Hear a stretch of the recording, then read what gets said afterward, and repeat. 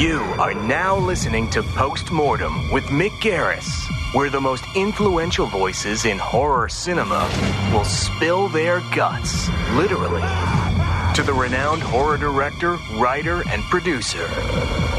Now, here's your host, Mick Garris. I'm Mick Garris, and this is Postmortem. We've gotten a lot of really great supportive feedback from the listeners to this podcast, and we're really grateful for you sharing the show with your friends. We really appreciate the time you spent rating and reviewing us on Apple Podcasts. It really helps to keep us going and doing everything we can to keep improving the show. There have been some negative reactions for our willingness not only to discuss but embrace the subject of politics and social issues in horror films. But you know what? I'm certainly not going to apologize for having adults in the world of horror talking about ideas. Good art, good movies, good books have always been about more than just the surface. And in horror, more than just the boo. They have ideas, and the ideas look into the dark recesses of who we are. They search for common and uncommon fears. One of the reasons I'm so drawn to the genre is that it is bold, that it breaks taboos, it seeks what is beneath the surface. Confronting fears in a safe place might be a simple rationalization, but for some it's important. I love a simple, scary story as much as anyone, and I've delighted in wet, splattery scenes in movies just for the sheer audaciousness of them, the intent to offend, raising the middle finger to the standard world order. But the ones that stick with me are the stories about ideas with rich and complex characters that I can identify with, whether we have anything in common or not. I love movies and books that make me think, that take me places I might not have imagined on my own, but made real by a dark imagination that gives it veracity. I want to feel that this is a story that lived before the opening titles and continues after the end credits. The whole point of this podcast is to find out what makes the creators of these dark fantasies tick. What are their fears, and how can they connect to us in such a personal way? How do they use their tools to get under our skin with a story that we can take home long after we've left the theater? John Carpenter once told me that it's easy to make people jump. He could just run some black leader through a projector, put in a white frame and a loud noise, and make you jump. That's the easy mechanical part. The hard part is taking you to a place that you recognize, get into your guts, and keep in the back of your head. The things that make you uneasy in the real world outside the theater. Neil Marshall is one of those film artists. He's worked in film and television and quickly became a master of creating scenes that live in your head long after the movies are over. His is a unique career and a great story on its own. This is Postmortem with Mick Garris. All right, Neil Marshall, I know you're not really fully a horror guy. I think, is your first love more action movies? Yeah, I'd say so. I often say the story that, the movie that made me want to make movies is Raiders of the Lost Ark. But that has some pretty good horror elements in it as well. Melting faces and, people getting skewered and all that kind of stuff. So I guess, that's a movie that combines elements of everything that I love. And that kind of got me into the idea of making movies. And then it was later that I kind of really started to get into horror. Right. And what was the appeal to that to you? I think initially it was the way that an audience reacts to it. Mm-hmm. And then as a filmmaker, just having any kind of physical or audible reaction from an audience is very rewarding. So what about comedy? Well, I like making people jump rather than making people laugh. But then, make people squirm or run screaming out of the theater is one way of doing it. Comedy, I don't know. I mean, I guess I try and put some laughs in my movies somewhere, but I don't consider myself a comedy guy, no. Well, how did it begin for you? I know to want to make movies came from Raiders of the Lost Ark, but were you a movie fan before that? Was it a passion of yours? Yeah, I think, I definitely got it from my parents. They like watching movies. My dad's a big Westerns fan and big John Wayne fan. But also he loved, he liked horror as well. So I remember one of my earliest memories of movies is him kind of waking me up when I was like, 5 or 6 or something, and saying, you've got to come through and watch something on the TV. And it was The Bride of Frankenstein. Oh, wow. And I just remember just sitting there kind of in awe and terror and wonder at this thing. And clearly that's stuck in my head. And I was interested in those old, the classics, the Universal classics, the monsters from that age. And then they started taking me to the cinema, and like, you know, some of the earliest movies I saw were like Star Wars and, you know, The Spy Who Loved Me, and Well, there's a very special like thing that. about the date of Star Wars release. Well, yeah, it's my birthday. Exactly. Well, it was my 7th birthday. Right. So did you see it when you were 7? I think I actually saw it later on in its release. As I recall, for some reason, it was like my sister's birthday treat to go out and see it. Wow. As I recall, I could be remembering this completely wrong. So I guess it wasn't like when it first came out. But then again, like in the UK, I don't know if it came out on the same probably day. was so, not, yeah. so I remember going to see that, and that just obviously, I fell in love with going to the movies. You know, on that day, just the impact of that movie on a 7-year-old or 8-year-old or whatever it was at the time. Yeah. Really kind of locked in at that point. And from then on, I was addicted to going to the movies. Yeah. And then it was like later on when I saw Raiders, but more specifically when I saw the making of Raiders on TV. Really? And seeing for the first time, you know, how a movie was made and what that whole process was. And then basically just deciding then and there was like, okay, I need to do this, and I want to direct movies. I didn't really know what directing movies meant at that point, but and then it was hooked, and then of course that was like the beginning of the VHS, you know, a period of time, and so suddenly lots more things were accessible, and most of that was horror. And you spent most of your life in the UK. It's only been the last several years you've been living in the US. What was your diet of films? Did you find them mostly to be American action and horror movies? Yeah, pretty much. We had a pretty good video shop. We had Revolver Video was our local place, and you know, the shelves were stocked with horror and porn, and you know, but it was all American content. You know, it's all stuff like that. So, do you feel that brought you a different perspective to filmmaking from another country? The cultures are not vastly different, but to be watching films that were mostly produced in the U.S., was that something that influenced a very muscular filmmaking style that you have? Definitely, those are the films I emulated. You know, when I became more aware of British cinema, and it was very much, that especially at that time, you know, kitchen sink dramas and stuff like that was like exactly what I didn't want to make. You didn't want to make Ken Loach movies, right? No, you know, and that's the thing, is like at the time, it's like the Mike Lees and the Ken Loaches or whatever, who are still kind of going strong, but, you know, that was their kind of heyday, and it was like, I just was not interested in that kind of stuff. Well, we didn't have an experience that you did in the UK with Video Nasties. Tell me what that was like. Well, I started watching horror films on VHS and things like that because obviously I was too young to get into the cinema to watch them, because the system in the UK, obviously, unlike in the States where like a parents can take a child to see you know, an R-rated film or whatever. In the UK, it's like there's at that time I think it was A, AA, and X, and AA was nobody under 15, I think it was, and then X was nobody under 18, and that was a hard rule. So without VHS, like, I would have had no access to watching horror movies until, you know, 88. Wow. So, but they were ruled illegal. Well, yeah. So the beginning of the whole VHS, you know, a period of time. The early days, I saw a whole bunch of stuff, and then it was like, I don't know, maybe 2 years later, a lot of that suddenly got put on this ban. You know, I can't remember how many films it is. It's quite a long list, like 60 odd films, and some of them you kind of get it. Some of them you're like, what? And it was panic. It was absolute panic on the part of the British government, and led by various voices along the way who just, you know, sent everything into a tailspin of like, we're all being corrupted and these horror films are corrupting us. And of course it was true. 100%. Yeah. Like, but that's always the thing, is like, okay, so when I was, 12, 13, I can't remember exactly how old it was, and a neighbor of mine said, come on round, I've got a couple of horror films to show you. And the first one was Zombie Flesh Eaters. Oh my God. And the second one was I Spit on Your Grave. And you're how old? 13. And you do, welcome to puberty. Yeah, and you do kind of wonder, it's like, I can say, well, in some respects I can say, well, it didn't affect me in an adverse way. And yet in the same respect, it drove me to making horror films and stuff like that. So did it or didn't it? I don't know. It didn't affect me in an adverse way, but it definitely had an effect on me. So were you sort of a loner? So many people within the genre are. Or did you have a social group who were also interested in the same things you were? I didn't have a group. I had like one mate who was just like me, just like completely obsessed with movies. Is this the guy who just made the movie that came out today? No, this is he was my best friend, Mike Johnson.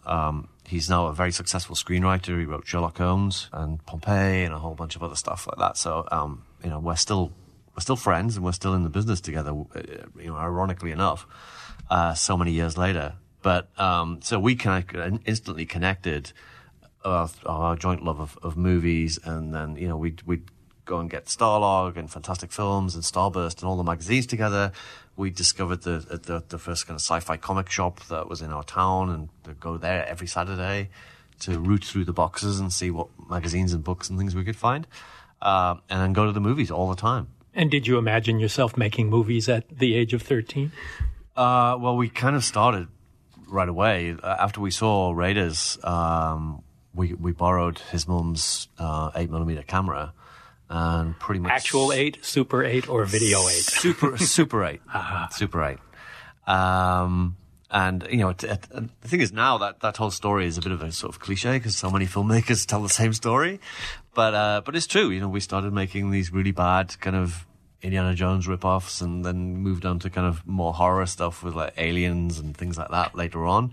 But we just started making films and cutting films and putting music to them and learning the process very practically from the ground up, learning how not to do stuff as much as how to do stuff.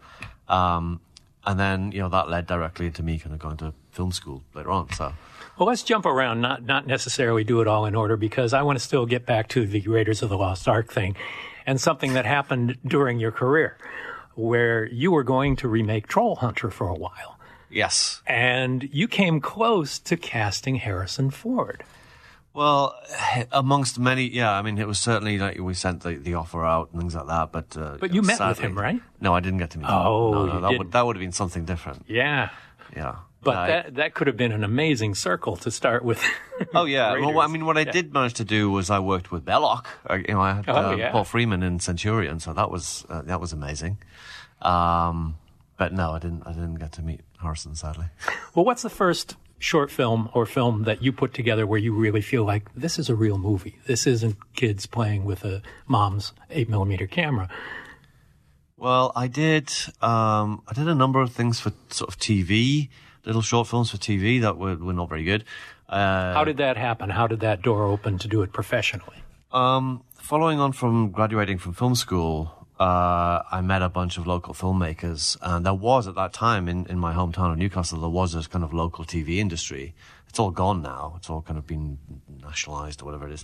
And there were programs for local filmmakers to make, half hour dramas and things like that. So, and we kind of got into that. I got into it kind of through editing as much as anything, and was able to direct at least one or two like 10-minute shorts. But I was also working with these other filmmakers in different capacities. I would edit for people, or I would storyboard for people, or I would just be like a action coordinator for people on different projects. And then this feature film came along in 95, a thing called Killing Time, which I co-wrote with a couple of friends, and then somebody else directed, but I was like action coordinator and storyboard artist and editor and co-writer on it. So I was there for the whole thing, and it was a great education. It was like a 4-week shoot with no money, nobody got paid, but like pretty much everything that could go wrong went wrong at some point or another, and we learned the process from the ground up. It was probably more of an education than 3 years at film school, Well, that's what I was going to ask. What do you feel the value of film school was? Of course, my experience, and I did not go to film school, but I've spoken to them and the like, is that you can kind of do everything. Everybody's available all the time. You work as many days as it takes and all. Yeah. In the real world, you have to get out of this location by 3:00 this afternoon. You've got to get this actor in and out within an hour and a half, all of those things. So tell me the difference between the education that you got formally and the education that you got in the real world. There was a lot of theory. It wasn't like the most ideal film course that I went to. And where was this at? This is in Newcastle upon Tyne. It was the University of, it's called the University of Northumbria. It was had a different name at the time. And the course is called Media Production. So it's like a much more broad-based kind of media thing. And there's aspects of photography and advertising and all this kind of stuff. most of which I was not interested in, and a lot of film theory which I wasn't interested in at all. But there was a practical side to it, and they had the equipment. And that enabled me to get my hands on some film gear and a bunch of people who wanted to help out. So ultimately, how were your films shot? Were they shot on 16 mil? You had the choice. There was 16 mil gear, but everybody wanted to use that, and the film was expensive and things like that at the time. So when I came to make my graduation movie, which was kind of like the whole purpose of the thing in the end, like I started out doing animation and I got really tired of doing that because it like took so long to do like a minute of film. I was like, So do you draw and paint as well? It was more stop motion stuff. And I did a very brief bit of animation of an eyeball melting and running down somebody's face. And we screened it for the rest of the course, and there was like an audible reaction from the audience, and that was kind of like, boom, I like that. I want more of that. Yeah. So for my graduation film, pretty much the last year of the course, I made a zombie movie, a thing called Brain Death, which was an action comedy zombie bloodbath thing, and a couple of friends were interested in makeup effects. A couple of a friend was interested in miniature effects. So we drafted all these people in and made this 20-minute zombie action movie. It was like a little bit like The Thing. It was a little bit like Aliens. It was like all sorts of things thrown in there, lots of references, and zombies. And this was at a time when nobody was really making zombie movies as well. I don't remember a time like that. Well, certainly not in the UK, that's for sure. And so we made this, and everybody else on the course was making, very, very thoughtful, black and white, artistic 16mm things. And I decided to shoot mine on like 1/4-inch video because I had access to the camera. It was like, well, if you use that, you can have it all the time. And I was like, oh great, I'll just use that then. And it looked like shit, of course. But 1/4-inch video. Yeah. But especially with all the red lighting I was using, it just kind of bled and looked horrendous. But it played at every year they hire a cinema in town, and they play all the student films, and it played gangbusters. Like it just got a great response from the audience. I think a bit of light relief, really. It's not what you expect from a student film festival, right? No, it was unexpected for that, and it kind of, the course itself, it kind of split the tutors. Like some people were like really supportive, and some people were like very frowny, kind of like, why are you wasting your time with this nonsense kind of stuff.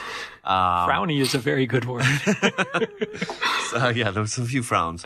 But at the screenings, as I say, some of these local directors and producers were there, and they came to me afterwards and said, look, would you like to come and edit for us? And it was like, and suddenly that made the entire 3-year course worthwhile. It was like, boom, that's led into some work. So the actual technical production education you got there led to your first real paying job in the film business. Yeah, so that, I was editing to pay the rent, really. Yeah.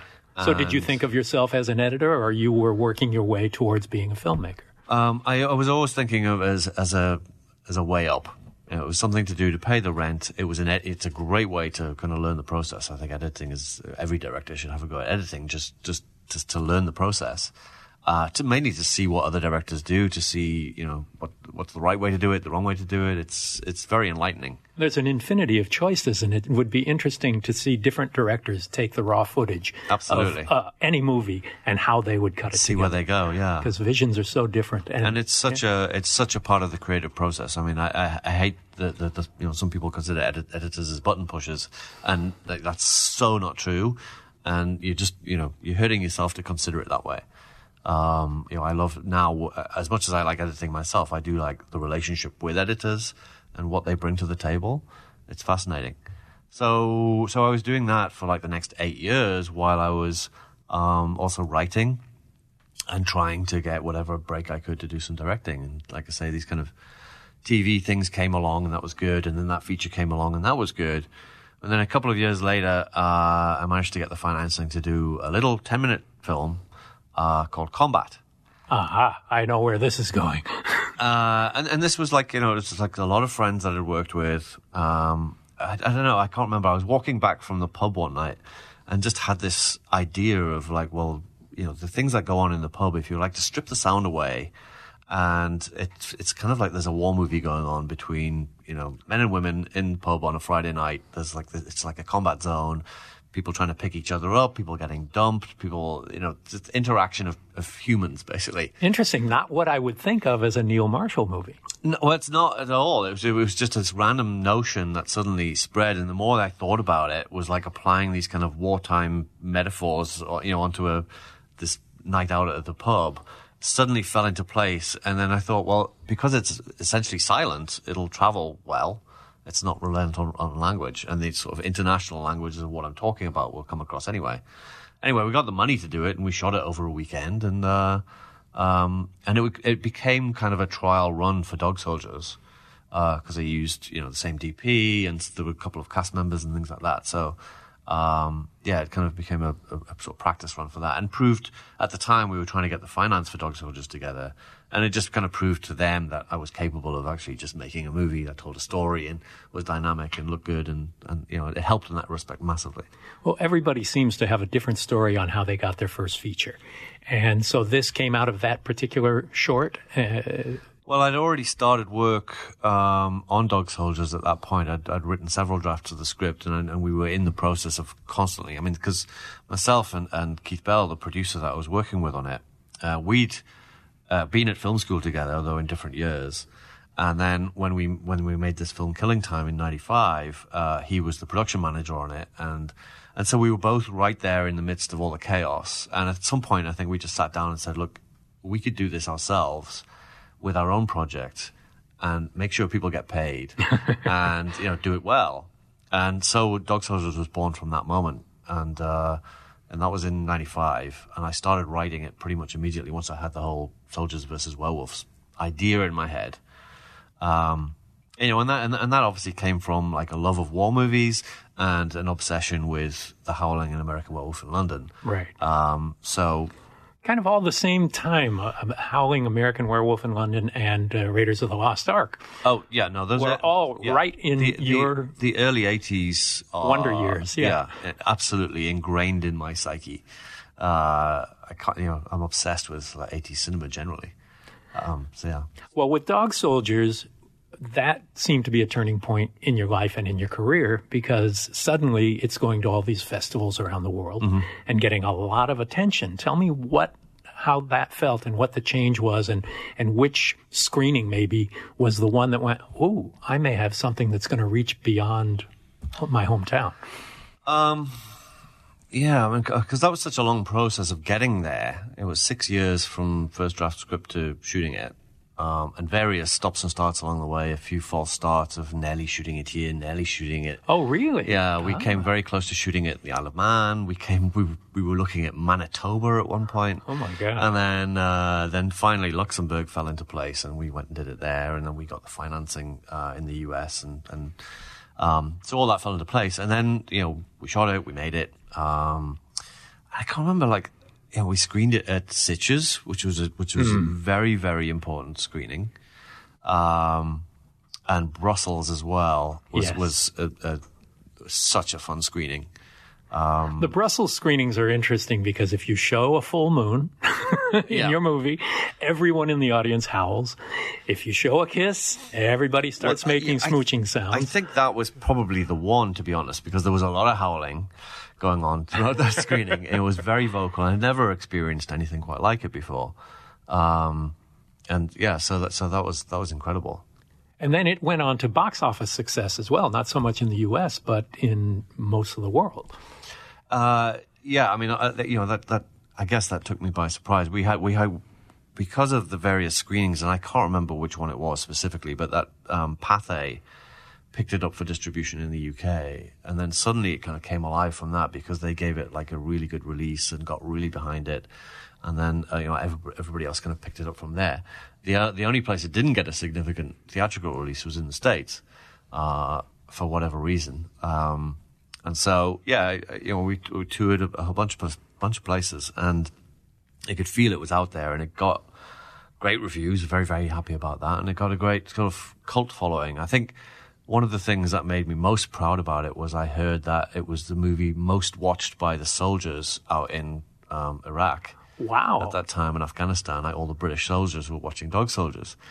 And I always wanted to go out there and like do a screening for them, but I never managed to make that happen. But but just that was They enough. saw it on their own. That's good. Yeah, just that was enough. Well, the next one was an even bigger game changer for you. I mean, The Descent to this day is still one of the scariest, most suspenseful movies I've ever seen.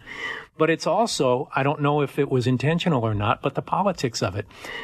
Did you go into it thinking I'm going to have an all-female cast and make a point of it from that, or it's just what felt best intuitively for the storytelling? That was like, I'm trying to remember how it all came about with the notion of doing it all female. The origins of that whole film came about from a review of Dog Soldiers, and I can't remember who wrote it, but somebody wrote like, this is all great, but when's a British filmmaker going to make a really scary horror film again? And I kind of felt that the gauntlet was thrown down then. I was like, okay, so And it was your job to I was pick like, it up. okay, well, I've got the opportunity here, so let's come up with something genuinely scary. Because Dog Soldiers may be scary, but it's also very funny for me anyway. It's got a tongue firm, And it's action too. Yeah. And it's action, yeah. So to make a pure horror, that was the challenge. And I went down and met some producers in London. I was still living up in Newcastle at the time. I went down to it's a 3-hour train ride down to London. I met some producers and I pitched like a feature version of my student film, my zombie film. Mm-hmm. And they basically said, it's great, but it's going to be too expensive for us. We can't afford that. If you've got any other ideas, let us know. So I went back, got on the train, and in the 3 hours journey back to Newcastle, I came up with The Descent, came up with the whole idea.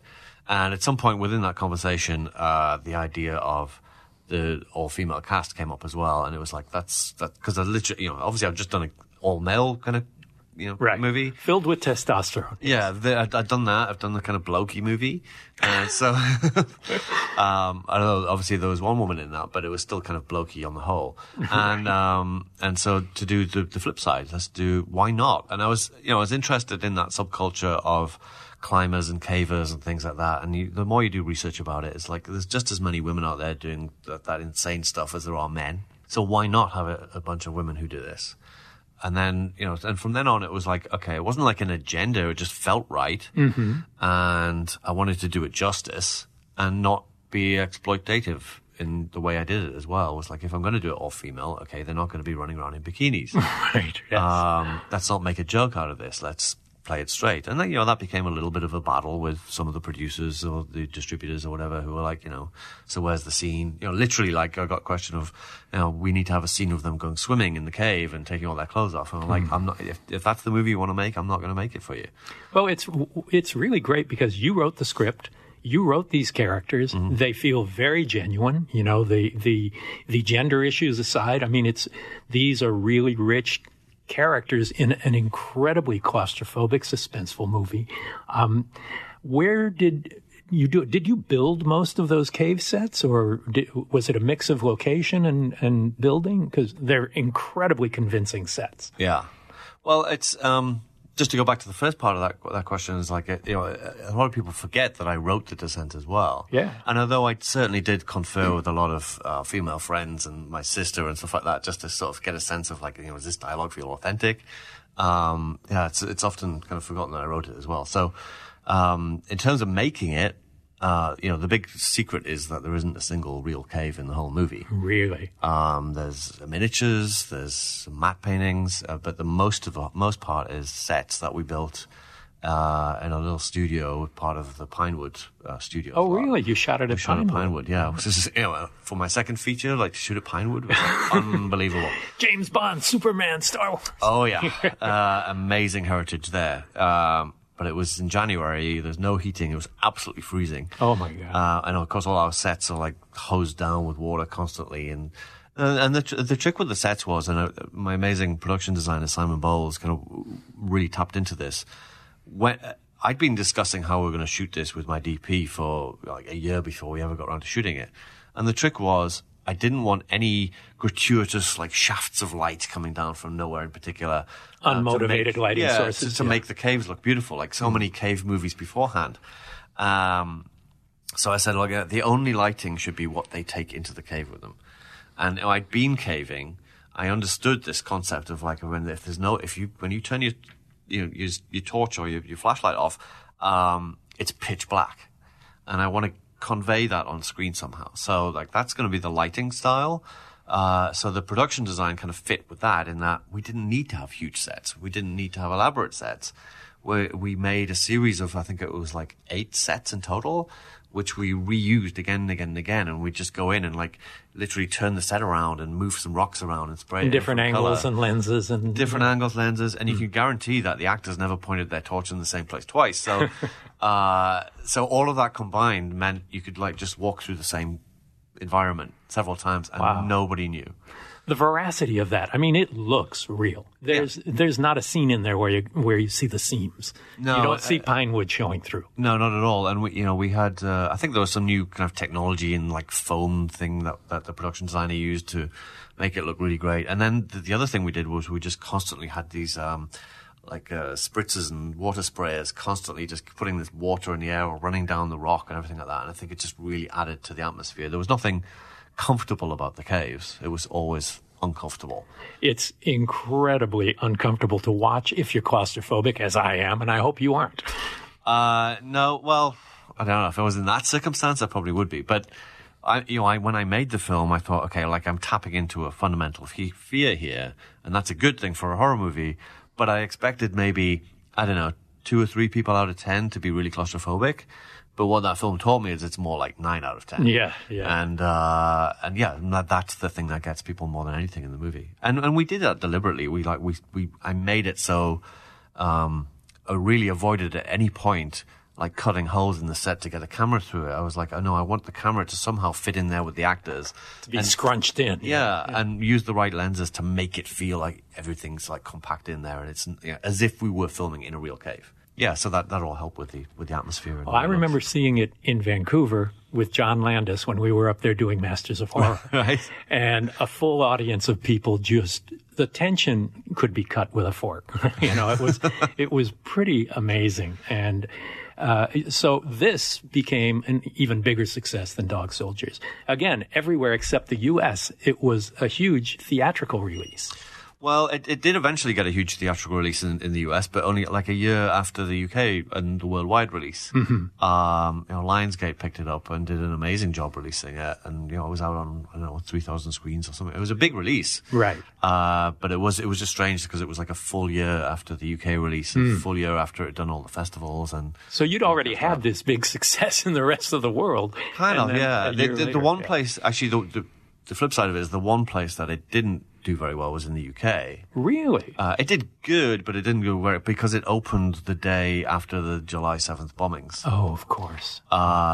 So it was a very strange time. And actually, it went on to bigger success elsewhere, but in the UK that certainly, that would put a damper on it. Yeah, it was not a great weekend. Mm.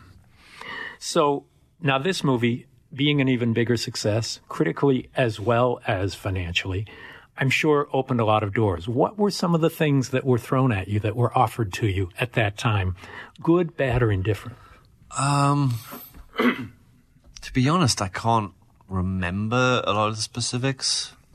Nothing that piqued your imagination? No, not really. Certainly not that, yeah. Well, did you already have your next one in mind? I'd been working on Doomsday for quite some time as a pitch. So you'd hope that would be your next movie? I don't know if I'd hoped it'd be the next one, but I'd hoped it would get there somewhere. It was just the fact that I did pitch it and they kind of jumped on it was great. I'm still amazed to this day that anybody would finance that movie. But they did, and we made it, and I'm very proud of it. I know it's crazy, but I'm proud of it. Why would that be crazy? Well, it is a crazy movie, it's for sure. Exactly, that's the appeal of it. Yeah, it's very much a love letter to the early '80s and that period of time, from post-apocalyptic movies to everything, Mad Max and Escape from New York and Excalibur and the Warriors, like you name it, it's all thrown into that mix. And from my point of view, an absolute love letter to that. Yeah, absolutely. There's no question about it. Yeah. So, it was crazy, but fun, and had a great time making it. What were the ones that got away? Were there things other than Troll Hunter that was something that you haven't been able to do yet, that you were close, that it was some passion project, and then it just that last 2 weeks before it got canceled, things like that? I don't know. I've chased after various projects, from Predators to Tomb Raider to Conan and stuff like that, which are all, very, very passionate about doing. How far along did you get into any of those? With those ones, it's like just coming down to, final choices of, meeting directors and things like that, but getting down to like the final two on quite a lot of things. Did you do any presentations, or were they just verbal pitch? Yeah, you put together like...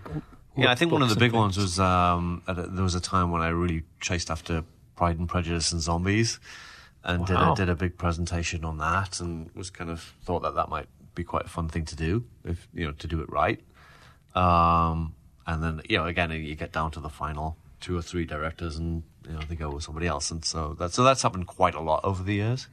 I can't think of anything where I've got into production and it's fallen through. Right. Well, you have a really interesting and enviable career in many ways. You started with features, you went into television, and have continued in television, and yet doing features as well as high-end television. The experience, your television experience at first was kind of the top. It was Game of Thrones, especially Walkers on the Wall. I mean, it is one of people's favorite episodes of their favorite series ever. What was that experience like? Ultimately that came directly from the feature experience that, when I made Centurion, a lot of the crew, went on to work on Game of Thrones. The horse masters and the stunt people in particular. So they went to work on Game of Thrones. And when, I think it was after Centurion came out, Game of Thrones was just starting their first season, and I saw it and was like, okay, I'd love to do something like that. So I certainly approached HBO and was like, no, we have our, school of directors and you're not there. So it was a bit of a closed shop in a way. And then, I don't know, several months later, when they were shooting season 2, I got a phone call out of the blue from, one of the producers on Game of Thrones saying, would you like to come and direct an episode? And the reason that it happened was because their original director had to drop out at the last minute. And so they were a week before filming their biggest episode ever, which was the Battle of Blackwater, season 2, episode 9. Right. And they were in a bit of a panic, and the stunt coordinator from Centurion had said, give Neil a call, have a look at this movie, and then give Neil a call. And they did, and they said, it was literally like, do you want to do an episode? I was like, absolutely. When does it start? Like a couple of weeks, a month? I'm like, oh no, you need to start Monday morning, 9 o'clock. And you've got a week's prep to do like the biggest episode ever. I was like, unbelievable. Okay. But jumped in feet first, and it was an incredible experience. I mean, it's such an amazing team they have there, and great scripts and great, amazing production values. And that just enabled me to essentially go in and do this huge battle, and then, and huge budgets for television. This is not what you'd think of as a television production at all. Not at all. I mean, it was ultimately, for a TV episode, it was the same kind of budget size as my last feature. So it was very similar in that respect. An amazing cast, amazing crew. So, yeah, it was a really, really fun experience. And that was like my first TV job. Real TV job, yeah. That's a pretty big step into it. It was, yeah. Pool. Yeah. But I don't know, the way TV works now, it's like, it's HBO, is that really like TV? I don't know. It's like some kind of... And Netflix, and yeah. I mean, it's neither TV nor cinema, but it's a combination of both. Yeah. And it's very cinematic television, and it's great. And what about Watchers on the Wall? I mean, that is a favorite as well. Mm-hmm. And it's completely different structurally. Tell me about how your approach to that was. Well, at that time, and certainly Watchers on the Wall was the most kind of technically elaborate thing I'd done, as far as, use of CG and things like that, because we had the giants and then we had the mammoth and all that kind of stuff Right. going on in there, and trying to figure out how to do that was very technical. But thankfully with that one I had a full month's prep on it. So, we prevised an awful lot of stuff going A month of prep for an episode of a TV. I know. It's pretty remarkable. It's pretty amazing, but we needed it. We needed to previs and storyboard all the stuff with the mammoth and the giants. But then at the same time, there was the opportunity to do more kind of off the cuff stuff, which was, me walking onto the set of Castle Black and looking at the whole thing and saying, what this really needs is a 360. We need to do something special here. Which is one of the most remarkable technical feats I've ever seen in a television show. Well, and the thing with that was it wasn't really in the script at all. It was like I came up with the shot and it was partly like, okay, I can't just do a shot for the sake of doing a shot. What does it do? How does it motivate it? And the idea of tying all the characters in together in that battle with one shot, explaining where each character was at that particular point in the story, suddenly it came alive then. It was like, okay, this has a real purpose to it and it works. And then the showrunners and everybody were like, go for it, do it. And how did I watched it and said, how the hell did they do this? Technically, how did you achieve that? The Castle Black courtyard is just a courtyard. The set is 360 around it. So we just stuck the crane right in the middle. And we had all our stunt people around the outsides and all that kind of stuff. And then our AD divided them up into 8 groups, I think it was. And each one, and he called out the number. As the camera approached them, he calls out the number. They start doing that action routine. Wow. So that they're not used up by the time the camera gets So it's there. all practical. It's all practical, actually happening in real time. 100% practical. And then we rehearsed it for an hour or so and got it in about 7 takes of just figuring out the moves and where to go when and who should, which cues should go when. It ultimately proved quite straightforward. Well, the choreography is so brilliant in it. Yeah, it's I don't know. It's one of my most proud moments. Oh, good. Yeah. Good. Well, you suddenly find yourself doing this premium television. You're doing Black Sails. You're doing Hannibal, my favorite broadcast TV series. Yes, We very just lucky had to do that. Brian on, and you did the pilot for Constantine and Timeless. Yeah. And you did Westworld. I mean, all of this high end. Can you work cheap anymore? No, I'm incredibly lucky to do that stuff, and to do it's the variety of genres, and get to go to do a western, to do pirate shows. Like if you were doing I don't know if you could do that doing features anymore. So the ability to kind of jump between those genres and things like that is so fascinating, and I just enjoy that for sure. You were working then as a director for hire. How did you find that different from something that you had generated yourself? I suppose, the biggest difference is that you kind of have to sign off that it's not your baby. It's somebody else's baby. So you feel very, and also because the features that I wrote, that I made I wrote them as well. And so it's very easy for me to just go in and sort of like rewrite a scene or change a line of dialogue or whatever, or work with the actors and, not be precious about it in that sense. But because when you go on a TV show, it's not your script. It's somebody else's script. It's somebody else's show, most likely.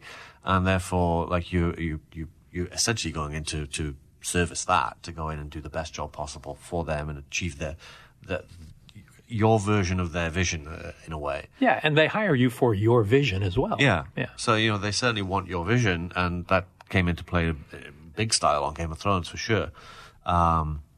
Throwing in ideas left, right, and center for the battle stuff, which a lot of which got in there, and it's great.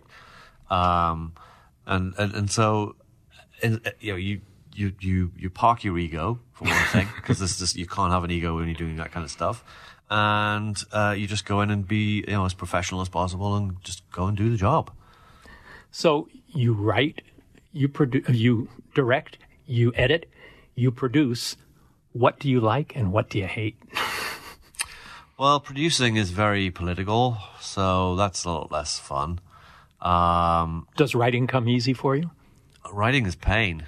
Yeah? Is it agony? Yeah? Well, it used to be a lot easier, and I think it used to be easier because I didn't try and second guess.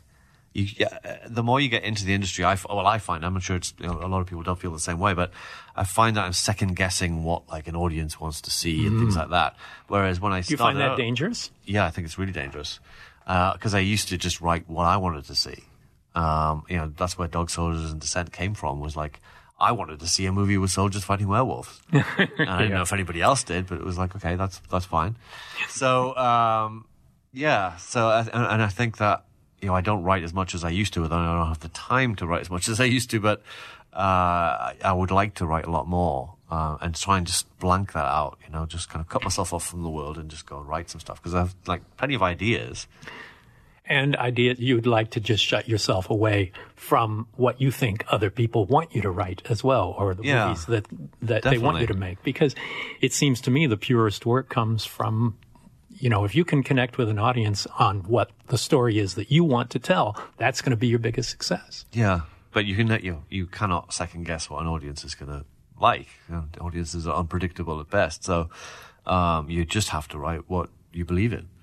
What about now being a producer? You've just come back from Lost in Space, which your company produced, and you did the pilot, a couple of episodes, I think. Yeah, I did episodes 1 and 2. 1 and 2. And so tell me about that experience. It's shot in Vancouver, right? And you're just, as we're talking now, you're just back for the last week or so. Yeah. Well, it's an amazing show. It's a huge show for Netflix. I don't know how much is publicly known about it at this stage. I mean, it's been announced for sure. I went up there and served many roles on it, of being the director of, I guess you call it the pilot. It's episode 1 and episode 2. I did some second unit duties. I did some EP duties. I did some, technically the producing director, but it's a bit of a vague role. When you have hugely experienced TV directors like David Nutter coming in to do an episode, you're kind of like, well, there's nothing really I can tell him. Or need to. So he's just going to go and do what he does best. It was an all-encompassing kind of period of time spent in Vancouver. Got to shoot some amazing sets and amazing locations, and it's been fun. It's going to, I'm just really proud of the end result. I think it's going to be fun. And when will that be unleashed? I don't know for certain. I mean, we're not going to be finished in post on it until next year, early next year sometime. There's a lot of visual effects to be done. So was this your first experience as an overriding executive producer on an entire series? Yeah. And how did you find it? It's okay, but I'd rather just be directing. So most of your feature work, all of your feature work has been independent. And the television work you've been doing has been at the very apex of what's being done by the Netflixes and HBOs of the world. Tell me the difference between the experience. Well, I suppose Doomsday was a little bit. It was Rogue Pictures, but that that was connected to Universal in a way. But I never felt. But their indie arm, yeah. Sure, yeah, but I never really felt a studio kind of hand on it at all. The difference with television, you're dealing with the big networks or HBO or whatever, but how much I physically, as a director going in, you tend to have very little contact with that at all. So you had access to bigger tools, better tools? Yeah. Than Descent absolutely. And Dog Soldiers. Definitely. But I think, I think the best thing for me was coming from doing any kind of lower budget independent movies helps you in the TV world just because of the speed you need to work at. That's kind of way more similar. If I'd come from bigger budget movies into TV, I think I might struggle more. But, having done fast, quick movies, then I think that works. It's good practice for television for sure. Yeah, well, in television, if you're a director for hire, I don't think most people in the audience realize that when you agree to do an episode, you're agreeing to a time slot, not to a script. Yes. So you're just whatever the script comes up with, and sometimes I had an experience where I got the script the night before we started shooting. So it's not like a film by Neil Marshall. It is the vision of executive producers and writers and showrunners, interpreted through the eyes of Neil Marshall. So and you always try and put your stamp on it somehow as a visual director, but that either comes off or it doesn't. Right. But I think inherently it does. Just the way you block scenes, the way you work with your actors, the way you frame shots, things like that. I think it's just somehow comes out there. Now, you've done several pilots, and those are more like features than they are like episodes of TV shows, it seems to me. They are definitely a bit more interesting because the whole point about doing the pilot is that you want to put a visual style on the show that will remain. So you do get a lot more input on a pilot as far as the visual style is concerned. So that it is like doing a mini feature in a way. Yeah. You're about to go to Bulgaria. Yes. To reboot a favorite hero, Hellboy. Yeah. Tell me a little bit about that. Do you envision this as having the same look? Is it going to be computer-generated Hellboy? Is it going to be practical effects as Guillermo did in his? It's definitely going to be as practical as we can possibly make it. And it is inherently we are rebooting, and so we want to give it a stamp of its own. We're working very closely with Mike Mignola to keep it close to the origins of the characters, but also the world and that kind of thing. Does he have a hand in the script? He did write one of the drafts of the script, yes. So he is involved, and not, I don't know if he's involved in an official capacity, but he's certainly like been a champion of the project so far, and a champion of me on board the project, which is amazing. And so yeah, I love to do stuff in camera whenever I possibly can, and use CG as the amazing tool that it is to enhance or expand upon the world. But not to use it to replace reality when you could do it in real. You've been out of the realm of feature films for several years now. How does it feel to be going back into something of that scope? It's daunting, but at the same time, I have been aching to do a feature for some time, and it's not like it's easy for the perception to be, well, he's doing TV now and he probably doesn't want to do features anymore. That's not the case. I have been itching to do a feature since my last one. That's what I got into this business for in the first place. That was my love of features. So that's what I've always wanted to do. And just for one reason or another, like projects not coming together or, pitching for things and not getting the job, whatever, hasn't happened until now. And this has been on the boil for some time. And, I'm super excited just to go there and just, knock it out of the park. Obviously, I'm very aware of the pressure involved. Mm-hmm. There's a lot of expectations, a lot to live up to from either the comics fans, from Mignola fans, from Guillermo fans. I don't want to disappoint, so just got to go out there and do my best. Yeah, which is an exciting thing and a great it's a challenge place to be. It's definitely a challenge, and I do like a challenge, so. Well, you've lived up to them so far and exceeded all expectations. Well, thank you. So we have been getting a bunch of questions from our listeners on Twitter @PostmortemMG. One of the questions we got was about the Hellboy reboot. I mean, how is it different? I mean, are you allowed to be more extreme than might be the PG-13 land of superhero movies? Yeah, and I'm sure that we've been granted permission to do it R-rated. Which for me is just like taking the cuffs off. It's like, okay, so now we can just make the movie we want to make. It's not like I'm going to force it to be R-rated, but if it happens to come out that way just because of my own sensibilities, then fine. Great. And nobody's going to stop us. So that's the main thing. It's like, and I'm sure obviously the success of things like Deadpool and Logan have not hurt that cause. But it also, when you go back to the original materials, it is kind of bloody. So I'm going to embrace that. Great. Richard asks, you played with werewolves and dog soldiers. Is there another classic monster or creature you would be interested in exploring in the future? Well, ever since it was announced that Universal were kind of rebooting their monster series, I've been itching to do Creature from the Black Lagoon. To do a new kind of take on that would be amazing. People have tried for years. Landis was trying to do it for a long time. I think Carpenter was attached to it for a while.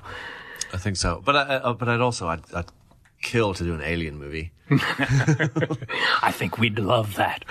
Amitab asks, is it true you had 3 days to prep the Blackwater episode of Game of Thrones? No, it was 5 days. Oh, okay. All right. Well, thanks for all of the information and for being with us, Neil. And it's really a pleasure to have you and can't see what happens in the world of Hellboy and Lost in Space. Oh, thank you. It's great to be here. Thanks for listening to Postmortem with Mick Garris. Download new episodes every other Wednesday and subscribe on iTunes.